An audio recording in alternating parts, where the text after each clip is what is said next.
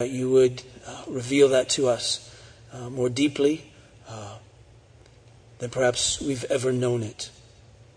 So I pray you would cause this word of yours to come to great life and deeply show us how much you love us. And I pray this in Jesus' name. Amen. You may be seated. Turn please to Acts in chapter 8. Acts chapter 8.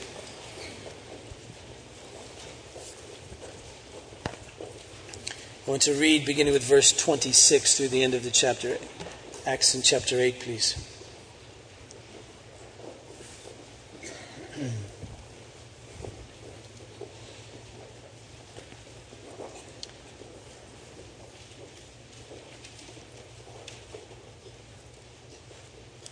Hear the word of God.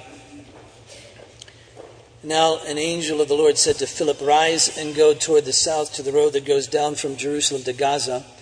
This is a desert place." And he rose and went, and there was an Ethiopian, a eunuch, a court official of Candace, queen of the Ethiopians, who was in charge of all her treasure.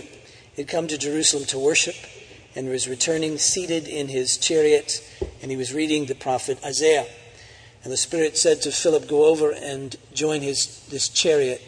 So Philip ran to him and heard him reading Isaiah the prophet and asking, "Do you understand what you're reading?" And he said, "How can I unless someone guides me?" And he invited Philip to come and sit with him. Now the passage of the scripture that he was reading was this: "Like a sheep he was led to the slaughter, and like a lamb before its shearer is silent, so he opens not his mouth. In his humiliation justice was denied him. Who can describe his generation? For his life is taken away from the earth." And the eunuch said to Philip, "About whom, I ask you, does the prophet say this? About himself or someone else?" Then Philip opened his mouth and beginning with this scripture, he told him the good news about Jesus. And they were going along the road and came to some water, and the eunuch said, "See, here is water. What prevents me from being baptized?" And he commanded the chariot to stop. And they both went down into the water, Philip and the eunuch, and he baptized him. And when they came up out of the water, the Spirit of the Lord carried Philip away, and the eunuch saw him no more and went on his way rejoicing. But Philip found himself at Azotus, and as he passed through, he preached the gospel to all the towns until he came to Caesarea. Now, it's amazing to me all the different subplots as we've been reading through the book of Acts. Even in this particular passage, there are a number of things to which we can think about and consider. In fact, I gave a lengthy introduction in the first service, but I'm not going to do that because I thought that sermon went too long, so you can be happy about that. Although I had put my watch in my coat pocket and my suit pocket. When I took it off, because I was warm, I pulled it out, and my daughter said to me, "You use that?" And so, now you see, this is, a mutual thing. Anyway, I want to get right really to the point that I want to make. We'll come back to this passage again. But this morning I want to take up verse 36.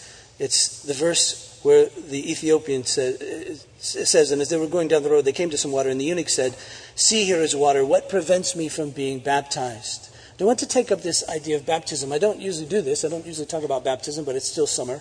And since we did baptize Addie and Zoe today, it gives an opportunity to think about this, because we've been seeing this expression about baptism throughout the book of Acts.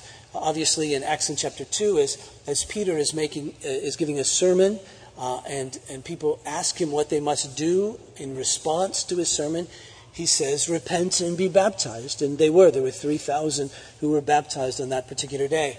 We don't read anything about baptism in the book of Acts until actually we come to Samaria, which was last Sunday in the beginning parts of chapter 8. So from chapter 2 to chapter 8, there really isn't anything about baptism, but we read that thousands literally were coming to faith, so we trust they were all baptized. I mean, that was the word that they had received from Peter. In fact, it was the word that they had received from Jesus. You remember, before Jesus ascended, he met with his disciples, and he said that all authority on heaven and earth had been given to him. And so he says, therefore, go to all the nations of the world, essentially. He says, I want you to make disciples, baptizing them in the name of the Father, Son, and Holy Spirit, and teaching them all that I've commanded you. And so, again, it wasn't unusual at all for Peter when he was asked What must we do? To say repent and be baptized, that is to turn away and come into this identification with Jesus, this cleansing. It isn't surprising that we would make the assumption that those who believed from chapter 2 in the book of Acts to chapter 8 in the book of Acts, who came to faith, who were baptized. It should surprise us when we get to chapter 8, that when Peter preached in Samaria, that in response to his preaching, that people were baptized.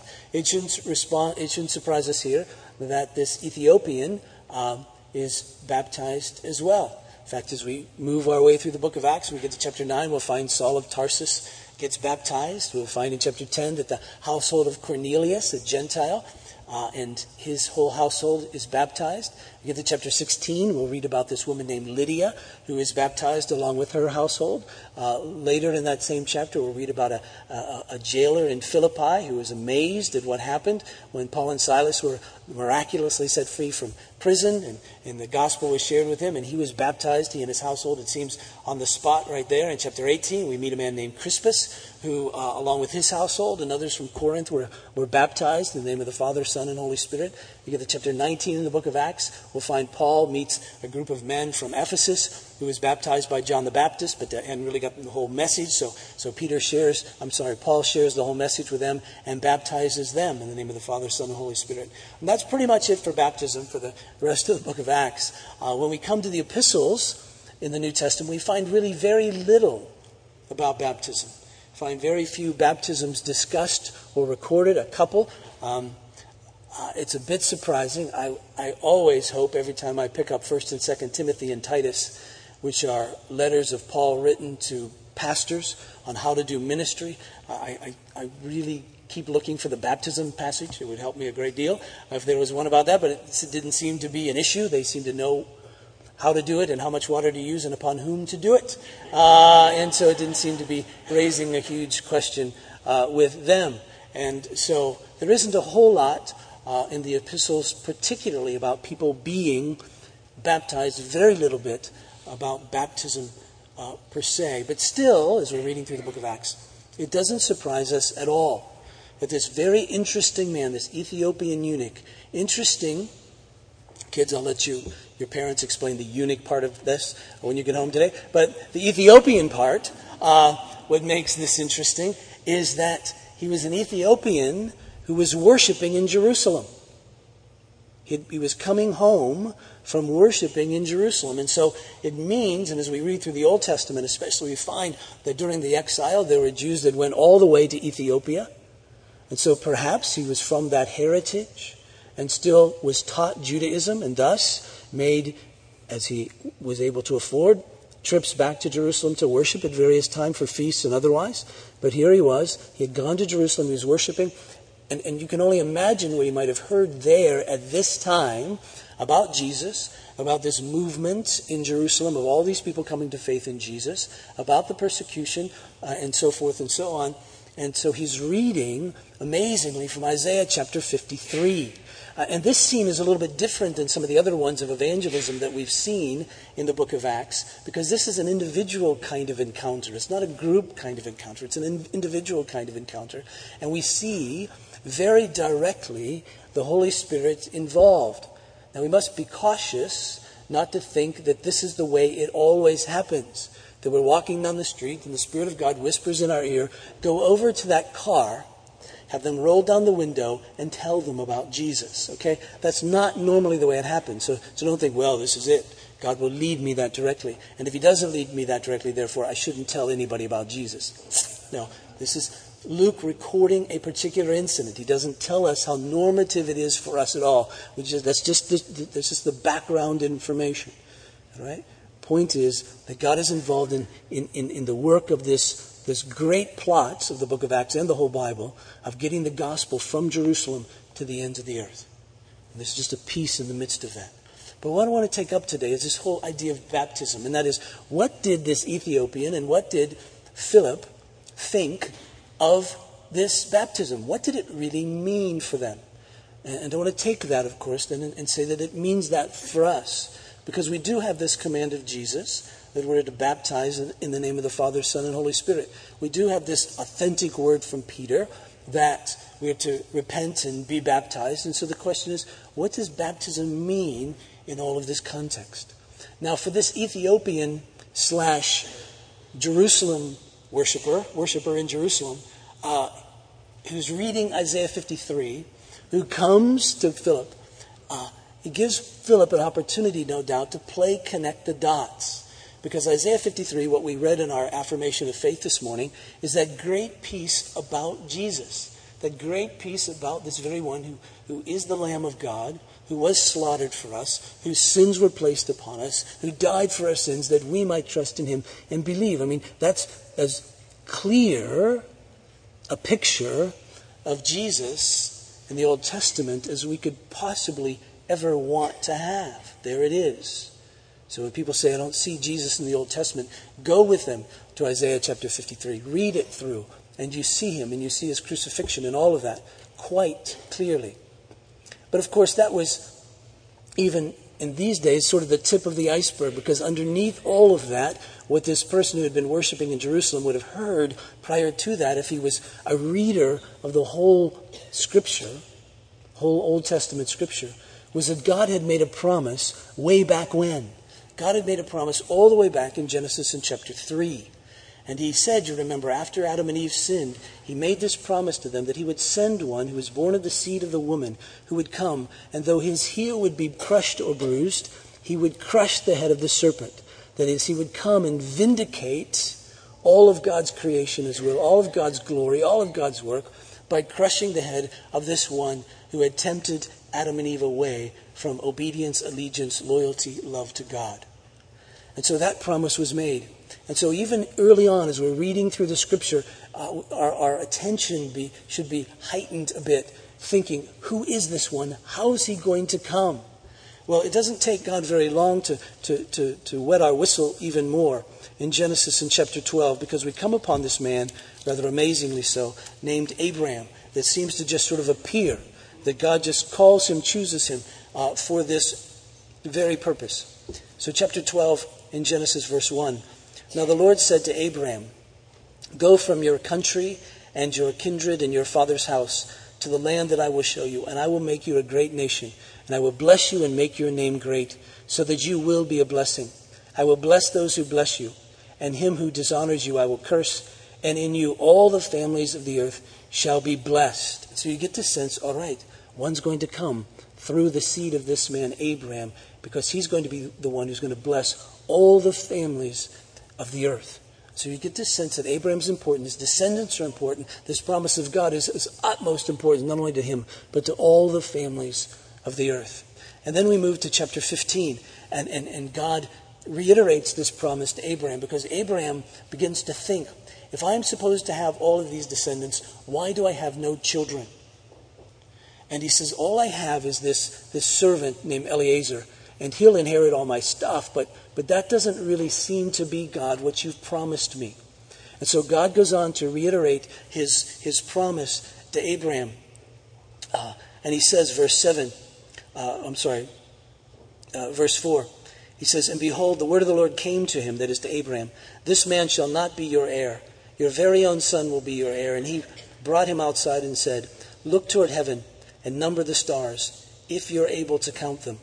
Then he said to him, so shall your offspring be.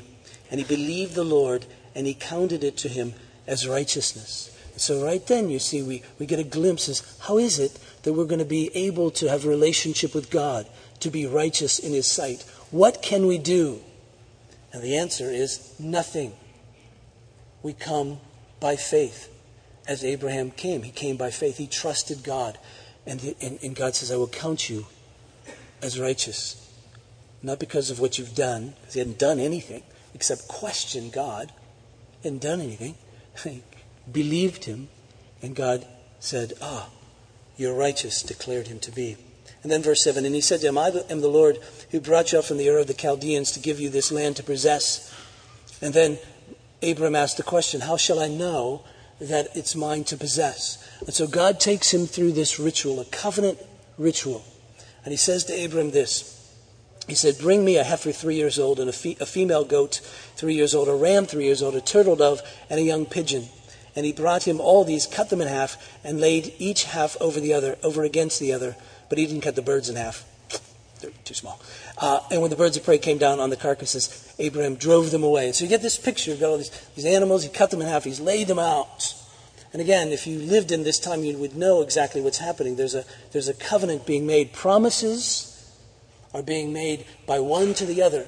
And stipulations are being received. That is, what am I to do in response to those promises? And all that's transpiring here. It's a solemn contract, if you will. It's an unbreakable agreement that's now being entered into. But notice verse 12. As the sun was going down, a deep sleep fell on Abraham. And behold, dreadful and great darkness fell upon him. And then the Lord said to Abraham, know for certain. And so then God goes and he says, this is what's going to happen to your people. They're going to be taken from here. They're going to be in bondage for 400 years. Then I'm going to deliver them out. And then you're going to receive this land. That's my promise to you. And then notice how all that is brought to pass. Verse 17. When the sun had gone down, remember Abraham's still asleep, and it was dark, behold, a smoking fiery pot and a flaming torch passed between the pieces. On that day the Lord made a covenant with Abraham, saying, to your offspring I will give this land. And then he tells him how far that land will go. But that is the very promise of God. Now in this ritual, notice, Abraham slept, and a flaming torch, fire pot, came down and went between the pieces. Now, who do you think that flaming torch was? Who do you think that fire was? If you don't know, just ask Moses later on, because Moses saw that same fire, except it was in a bush. When God manifests his presence in this context, it's a fire. And so we see as Abraham asleep, and God saying, I've made these promises to you. Now I'm going to walk between these pieces. Now the significance of that is this, that when a covenant like that was made, and an animal like that was slain, the parties to that covenant would walk amongst those pieces. And they would declare their faithfulness to each other. But in walking between those pieces, what they were symbolizing is this, that if either one of us breaks this agreement, then that one who breaks this agreement will die. But notice, only God went through the pieces. And there was a sense in which he was saying, if I break it, or if you break it, I will die. So he takes it upon himself to uphold, to be faithful to this covenant. And then in chapter 17, God gives to Abraham a sign of this covenant. And a covenant sign in these days, as covenant signs in our own days, it's a sign from God. It's sort of God's signature. He's saying, this is how I'm going to point to what I'm promising. And this is what I'm going to give to you, so that every time you think of this, every time you see this, then you'll think of my promise. And you'll know that it's real. You'll know that it's true. It's like God signing the document. It's like God putting his seal on it. In fact, we say, as I said as I baptized, that these signs are signs of God's covenant of grace. They're signs and seals. They point to God, and they show us God's seal. And again, not seal in the sense that you're trying to keep something in, but seal in the sense that it's authentic.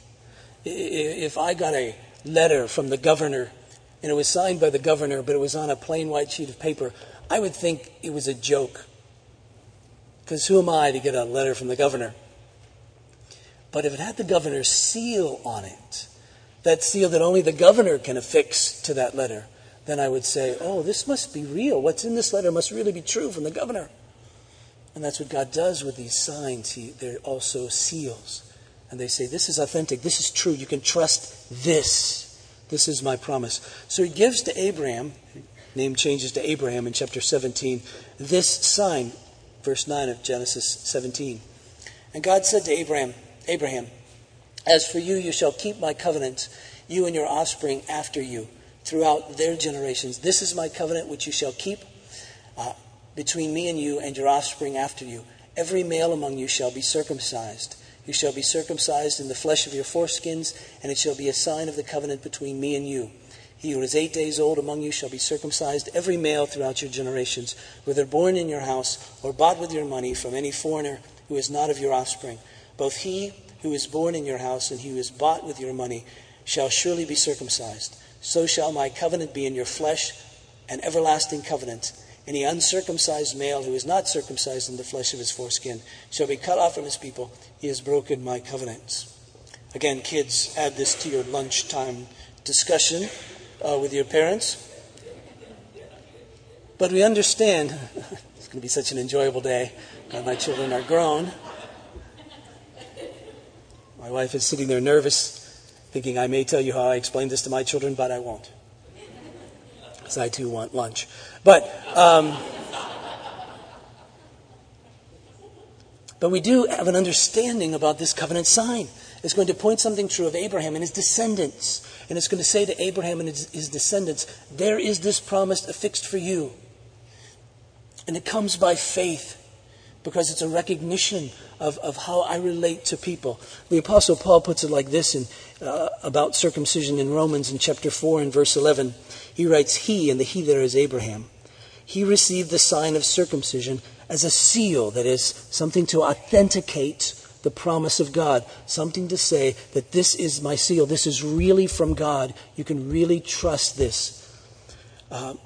So he received the sign of circumcision as a seal of the righteousness that he had by faith while he was still uncircumcised. He's saying that when Abraham received this sign, he saw it as God saying, you're righteous in my sight. Because circumcision would symbolically refer to being cleansed. As we read through the Old Testament, we find that an uncircumcised person was considered to be unclean. A circumcised person, at least in one sense, was considered to be clean. And so there is a sense of cleansing that's signified here. But of course, the very act of circumcision itself does not effectuate, does not bring that cleansing. It's simply a sign of the promise of cleansing, a sign of a promise of righteousness. It doesn't bring it, because as we're reading through the Old Testament, what do we read about circumcision? Well, as we hit Deuteronomy in chapter 10, there's a command that says, be circumcised of the heart. So we know that this is an outward sign that is supposed to reflect something inward. And if it doesn't reflect that which is inward, then it isn't a blessing at that point. At least not on its face. In fact, by the time we get to Deuteronomy chapter 30, God says, I will circumcise your hearts. I will bring this cleansing into your life. And to make it real. Because just the act of circumcision didn't bring cleansing to these 8-day-old boys or Abraham or any of the ones who came into Israel and were circumcised even as adults. It was to symbolize something, point to something, say there really is cleansing and this is really true and this cleansing is from God and it comes by faith. You must believe and then you'll be cleansed. Then you'll be considered righteous. Then you'll be received by God as one of His very own in that special God is my Father sense. So, of course, as Philip is probably playing connect the dots with this Ethiopian, he brings him, he's already there in Isaiah chapter 53, and he says, this is Jesus. This is the one who has come. And of course, if the question were asked, if he hadn't yet been circumcised, I don't know. I don't know what his relationship with Judaism was. It doesn't say. He might say, well then, should I not receive the covenant sign of circumcision? Philip then should say no. And the reason he could say no, how much of this he knew at that time, or whether even this was a conversation that I'm putting into their heads, would be because it isn't necessary, because though he hasn't been physically circumcised, circumcision has been fulfilled in him. We find that in Colossians in chapter 2. If you've got a Bible, turn to that. I want you to see this. So you'll have it. Colossians in chapter 2, verse 11.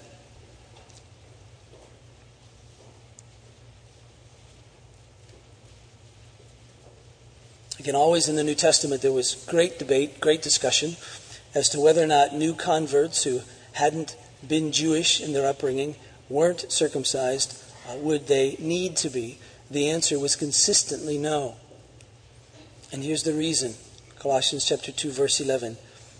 Paul writes, in him, that is in Jesus, in him also you were circumcised with a circumcision made without hands, by putting off the body of the flesh by the circumcision of Christ, having been buried with him in baptism, in which you were also raised with him through faith in the powerful working of God who raised him from the dead. And you who were dead in your trespasses and the uncircumcision of your flesh, God made alive together with him, having forgiven us all our trespasses by canceling the word of debt that stood against us with its legal demands. This he set aside, nailing it to the cross. He disarmed the rulers and authorities and put them to open shame by triumphing over them in him. In other words, the apostle is saying, what circumcision pointed to now is pointed to by your baptism. And what circumcision pointed to, what your baptism points to, is the work of Christ. And it's been done. So trust in him. And so you see, he would be taken, this Ethiopian, from the old covenant sign of circumcision to the new covenant sign of baptism. And to say, in essence, they refer to the same thing. One looking ahead to Jesus to come and bring cleansing. The other looking back at Jesus that he has brought cleansing. And this by way of the cross. The blood shedding now is not by way of circumcision. The blood shedding now is by way of the cross. By way of Jesus. One looking to the other. And thus be baptized. It's now the thing that points you to the faith of Abraham. It's now the thing that points you to coming to faith in Christ and thus being cleansed. The Apostle Paul, as he talks about his own baptism in Acts chapter 22, speaks of this. He talks about the day that this man Ananias came to him, and Ananias says to him, verse 16, Acts 22, "And now why do you wait? Rise and be baptized and wash away your sins, calling upon his name." That is, baptism signifies and points to this washing away of sins. And so if you believe, why wait? Repent, be baptized. Take upon yourself this covenant sign. In fact, in the call to worship that I read this morning out of Titus, in chapter 3, we read of cleansing that is ours because of the work of Christ. Paul puts it like this there. He says, "He saved us, not because of works done by us in righteousness, but according to his own mercy, by the washing of regeneration and the renewal of the Holy Spirit, whom he poured out on us richly through Jesus Christ our Savior, so that being justified by his grace, we might become heirs according to the hope of eternal life." You see, this covenant sign says that we are now so identified with Jesus that what was true of him and his work is true of us. One of the great meanings of baptism is this sense of being identified with. I know I'm blitzing you this morning, but you can get the tape and unpack it. In 1 Corinthians in chapter 10, we hear of a baptism that's rather surprising. Paul writes this, he says, "I want you to know, brothers, that our fathers were all under the cloud and all passed through the sea and were all baptized into Moses in the cloud and in the sea." Now that's interesting in a number of accounts. One, it's being baptized into Moses. Number two, there isn't any water. In fact, in order to get baptized into Moses, they had to miss all the water because the scene is going through the Red Sea after it had been parted. So there's no water in this baptism at all. But it's being baptized into Moses. Well, what does that mean? It means now I'm going to follow Moses. It means now I'm going to identify with Moses. I'm going to go everywhere Moses leads. I'm going to be identified with him. People are going to say, "Oh yes, you follow Moses." And so baptism means to be so identified with Jesus that we follow after him. That we leave the old behind and we follow after him. The way Paul puts that specifically is in Romans chapter 6, verse 1. He writes, "What shall we say then? Are we to continue in sin that grace may abound? By no means. How can we who died to sin still live in it? Do you not know that all of us who've been baptized into Christ Jesus were baptized into his death? We were buried therefore with him by baptism into death, in order that just as Christ was raised from the dead by the glory of the Father, we too might walk in newness of life. For if we've been united with him in a death like his, we shall certainly be united with him in a resurrection like his. We know that our old self was crucified with him in order that the body of sin might be brought to nothing, so that we would no longer be enslaved to sin. For one who has died has been set free from sin. Now, if we've died with Christ, we believe that we will also live with him. We know that Christ, being raised from the dead, will never die again. Death no longer has dominion over him. For the death he died to sin once for all, but the life he lives to God. So you also must consider yourselves dead to sin and alive to God in Christ Jesus. Now, Paul here isn't at all saying that baptism makes this happen. Never does an outward sign produce by itself an inward condition. You can read through all of Scripture and you'll never find anything that automatic. Outward signs simply reflect what is to be going on the inside, as a teaching tool, as a sign, as something to say this is really true, as a picture.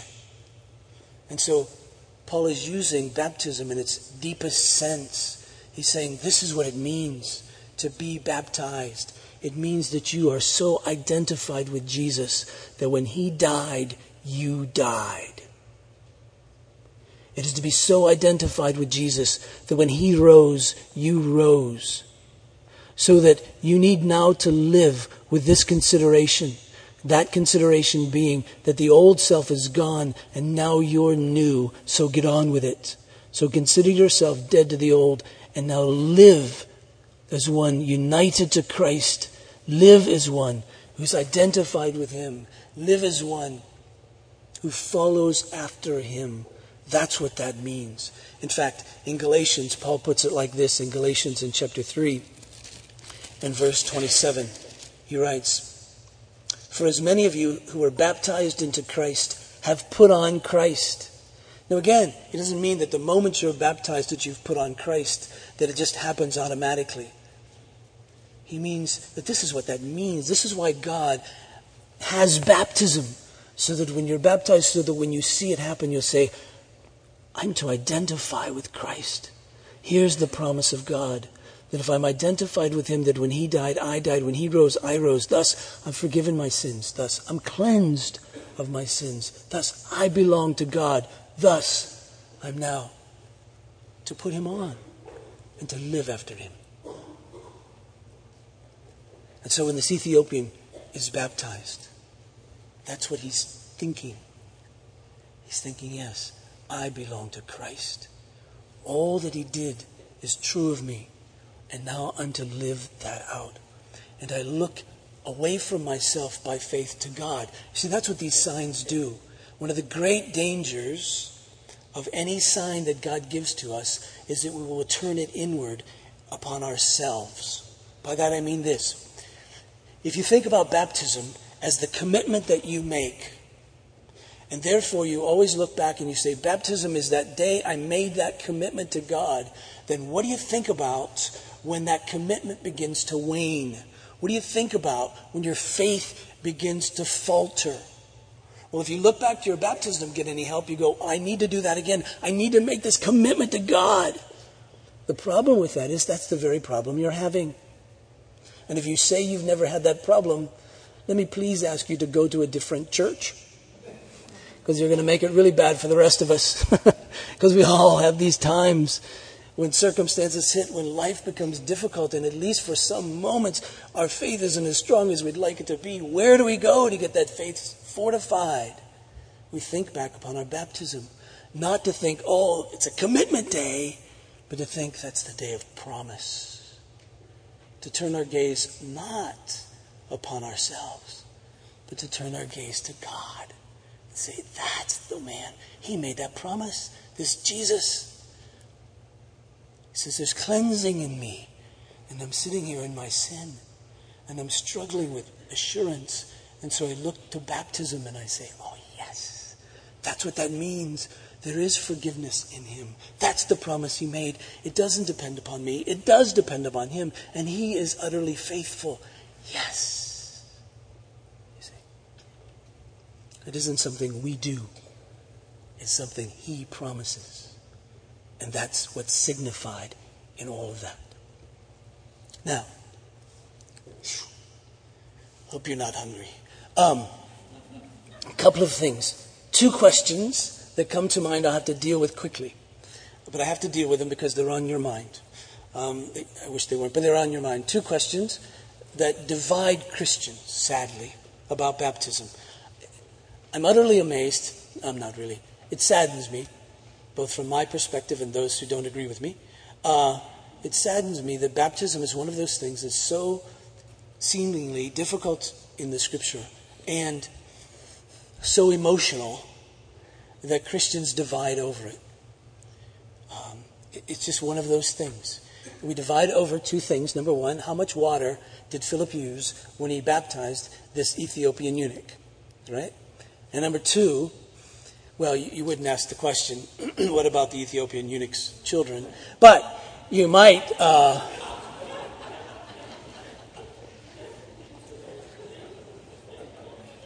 You might ask the question, why is it that Presbyterians, and frankly throughout church history, we've baptized the children of believers? If in fact baptism means what we've just walked through it saying that it means. So I want to deal with those very, very quickly. You can get tapes in the archives about this if you'd like. Number 1, concerning the amount of water being used. I would offer this. We simply don't know. Now, we want to say that baptism, the word baptize, means immersion, always, but it simply doesn't. I ask you to do a word study through the whole Bible. I don't have time to take you through it. But what you'll find, if you study the Old Testament that was translated into Greek, when you find words for washings and cleansings, you'll often find the word baptism, and oftentimes they're sprinklings. In fact, as you read through the Old Testament, what you find is cleansing rites are almost always sprinkling. Not the least of which is in Ezekiel chapter 36, which describes what God is going to do for us. He says, through Ezekiel, I will sprinkle clean water upon you. Now, it really doesn't matter to me. If God would have said, I will immerse you in clean water, that would have been fine too. I'm just saying, it doesn't say that. It says that He sprinkled clean water upon us. In fact, when Jesus speaks about the baptism in the Holy Spirit, He doesn't speak about an immersion in the Holy Spirit. He speaks about the Holy Spirit being poured out upon us. So that's a very different image, even using the word baptism and baptize. And so here it says that Philip and the Ethiopian went down into the water and came up out of the water. But that still doesn't tell us how much water he used once he got into the water, because if we say that expression, they went into the water, means that Philip immersed him, it also means that they were both immersed, because they both went into the water and they both came out of the water.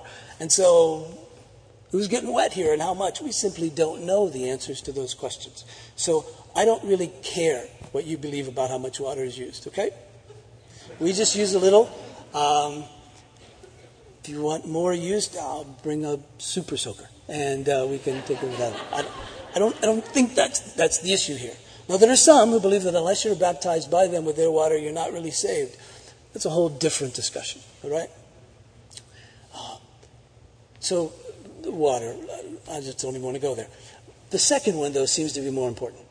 And that is, why do we baptize the children of believers? And what does it mean? Well, frankly, it means the same thing. We baptize Addie and Zoe this morning as it would have been if I had baptized an adult on the profession of faith, which I did just a couple of weeks ago. Except that one is receiving the promise, looking forward we are to the day of faith, and the other is receiving the promise, looking back to the day of faith. Both mean the same thing in the sense that both are proclaiming a promise of God. Both are saying God has made a promise to cleanse, and that cleansing comes only through faith in Jesus, and there's simply no other way. Both say that. Both say that in believing Jesus, then what you're doing is you're saying, I'm so identified with Him that when He died, I died. When He rose, I rose. So that by believing in Him, sins are forgiven. My sins are forgiven. And in rising with Him, I'm to walk in newness of life and to put Him on. In neither situation, the believer or the baby, does that baptism bring that cleansing. But it's an outward sign and seal of that which is to be true within. We pray it be true in the one who's made profession of faith. It isn't always. You know that because some of you were baptized on profession of faith before you came to faith, and you've told me about that. We have the example of Simon in Acts chapter 8, who was baptized, not a believer. So it doesn't effectuate the cleansing. The thief on the cross is very happy about that because he didn't have time to schedule a baptism prior to paradise. So he was pretty happy about the fact that, some say that it rained that day and that was the baptism. But Presbyterian might buy the sprinkling of that. A Baptist only if it effectuated a flood. So neither one of us is too thrilled with that particular explanation. We just assume that the thief on the cross got there dry. Either way. But did in fact meet Jesus in paradise. The reason that we give the sign of this covenant to our children is just like for the same reason I explain every single time we do it. We baptize anywhere from 30 to 50 babies a year. So you hear this a lot. And the reason is because God has not said that we shouldn't. And so as we begin with the Old Testament and how God shows the sign of the covenant, first off, the sign of the righteousness that comes by faith, he tells Abraham to give the sign of this covenant to his 8-day-old boys, who at that point in their life could not express faith. In fact, we know that many of those youngsters grew up and didn't come to faith as we read through the history of Israel.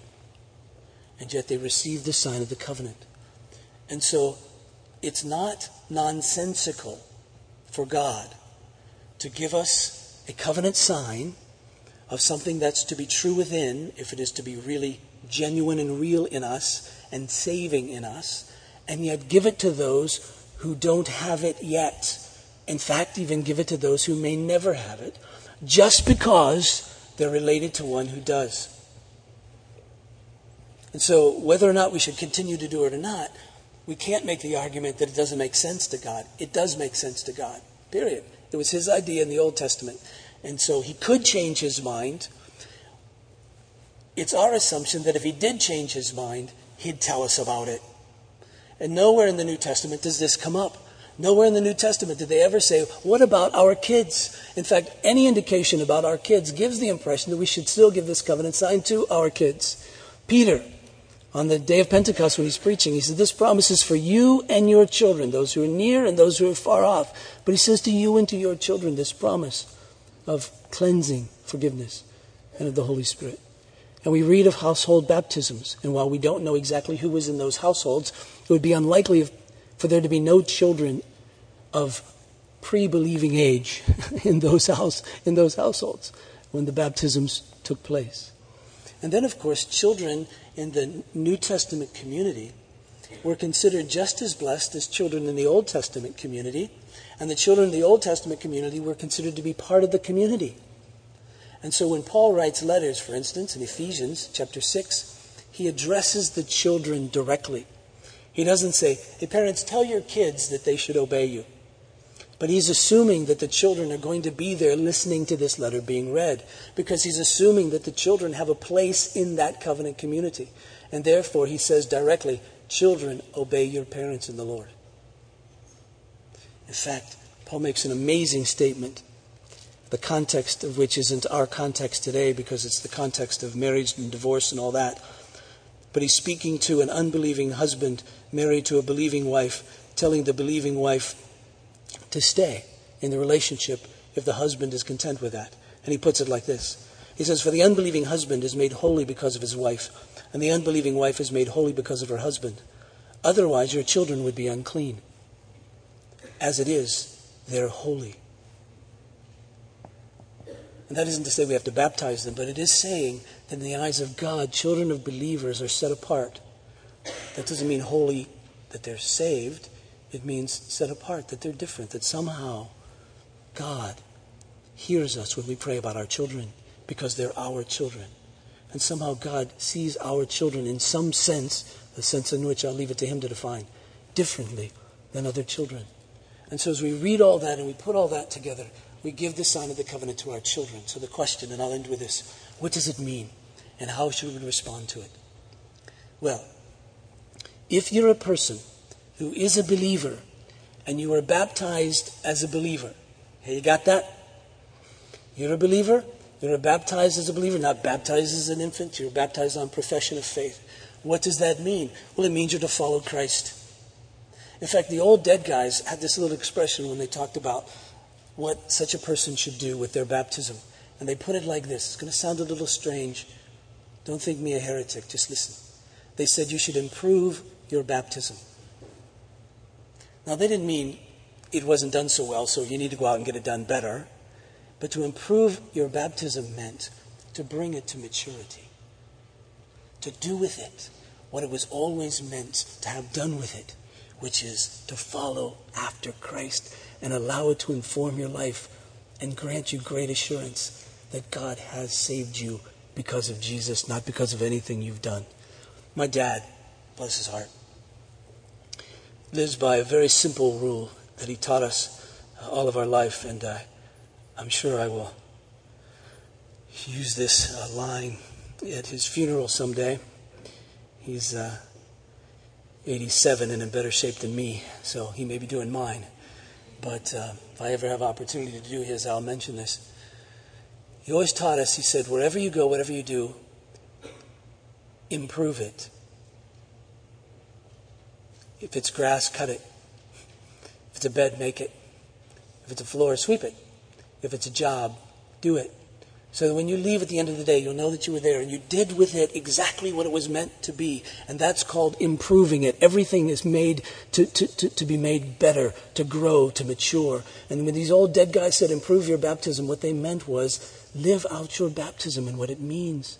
If it means that you died with Christ, live like that in every aspect of your life. Don't let a moment go by where you're living in the guilt of sin, but understand that Christ has died and that sin has been paid for. And then he says, walk in newness of life. That's what baptism means. And so don't let a moment go by where you're living according to the old ways, but now live according to the new ways. Live according to Christ. That's how you improve your baptism. You put on Christ increasingly. Your capacity grows to walk in him. That's what it means to improve him. So if you were baptized as a believer, look back to your baptism. Regardless of how much water they used, regardless of what church it was in, regardless of who did it, and look to God and live that out. And then if you were baptized as a child and you have yet to come to faith, the word to you is believe. Trust in the one about whom or towards whom this sign points. Because there's only cleansing in him. And if you've yet to believe, then think upon your baptism and think upon the fact that a group of people, a covenant community of people, brought you before God.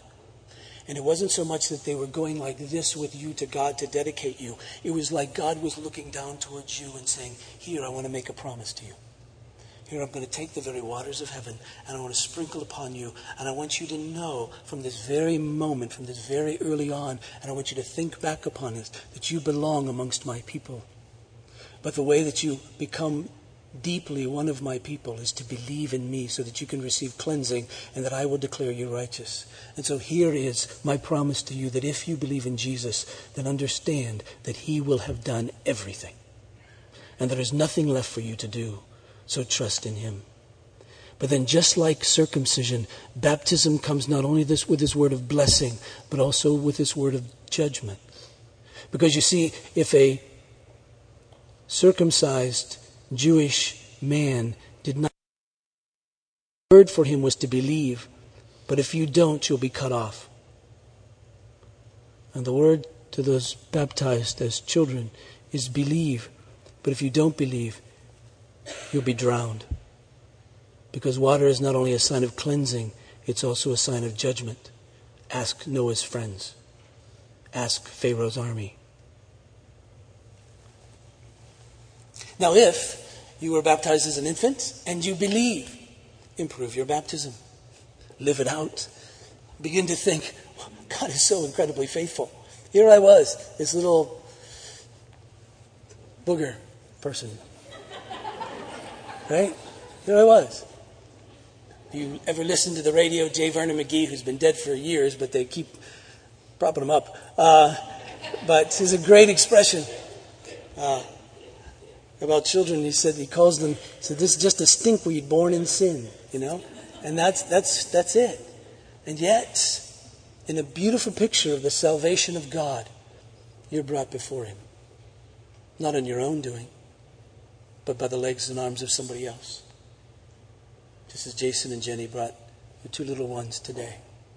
They just come. And there's this sense in which it's nothing that I do, it's all in what He does and all that He has done. And there is this promise made. And now you thank God that, how did all this come to be? Well, because all of this is true. I remember as a little kid, every time a baby was baptized in our church, I would think, they did that to me. And I would think, this must be the place I belong, because I've received the very promise of God here. I must believe. This is mine to believe. And so, if that's true for you, if you were baptized as a child, and you believe, rejoice in that and improve your baptism, because this we know to be true, that this salvation is not affected by any outward sign, but it's pointed to by the outward sign. And it's pointed to by the outward sign so that we might believe, so that we can have assurance, so we can look back at it and we can say, yes, this is true. It is from God. And to walk in it. Let's pray. Father in heaven, thank you for your wonderful grace to us. I pray that you would enable us to believe and to improve our baptism, that we might walk with you. This I pray. In Jesus' name, amen. Please stand for the benediction. One thing I didn't say, and I'm not going to start preaching again, but one thing that I didn't say was that obviously this is one of those issues that can tear people apart in terms of how much water is used and whether you baptize babies and all that sort of thing. I hope you know that at Grace EPC we have a firm conviction that we ought to give the sign of the covenant to our children. But I hope you also know that we understand that we could both make lists of believers on both sides that we admire and receive from in all kinds of ways. And none of us yet has come up with a trump card so that everybody agrees. And until everybody does, I hope we can worship together. The response to the benediction this morning is that which makes baptism real. And it's, I trust in Jesus. Amen. Please receive this as God's benediction. Now to Him who is able to do immeasurably more than we could ever ask or imagine, through His power that is at work within us, to be glory in the church and in Christ Jesus, both now and forevermore. And all God's people said, I trust in Jesus. Amen.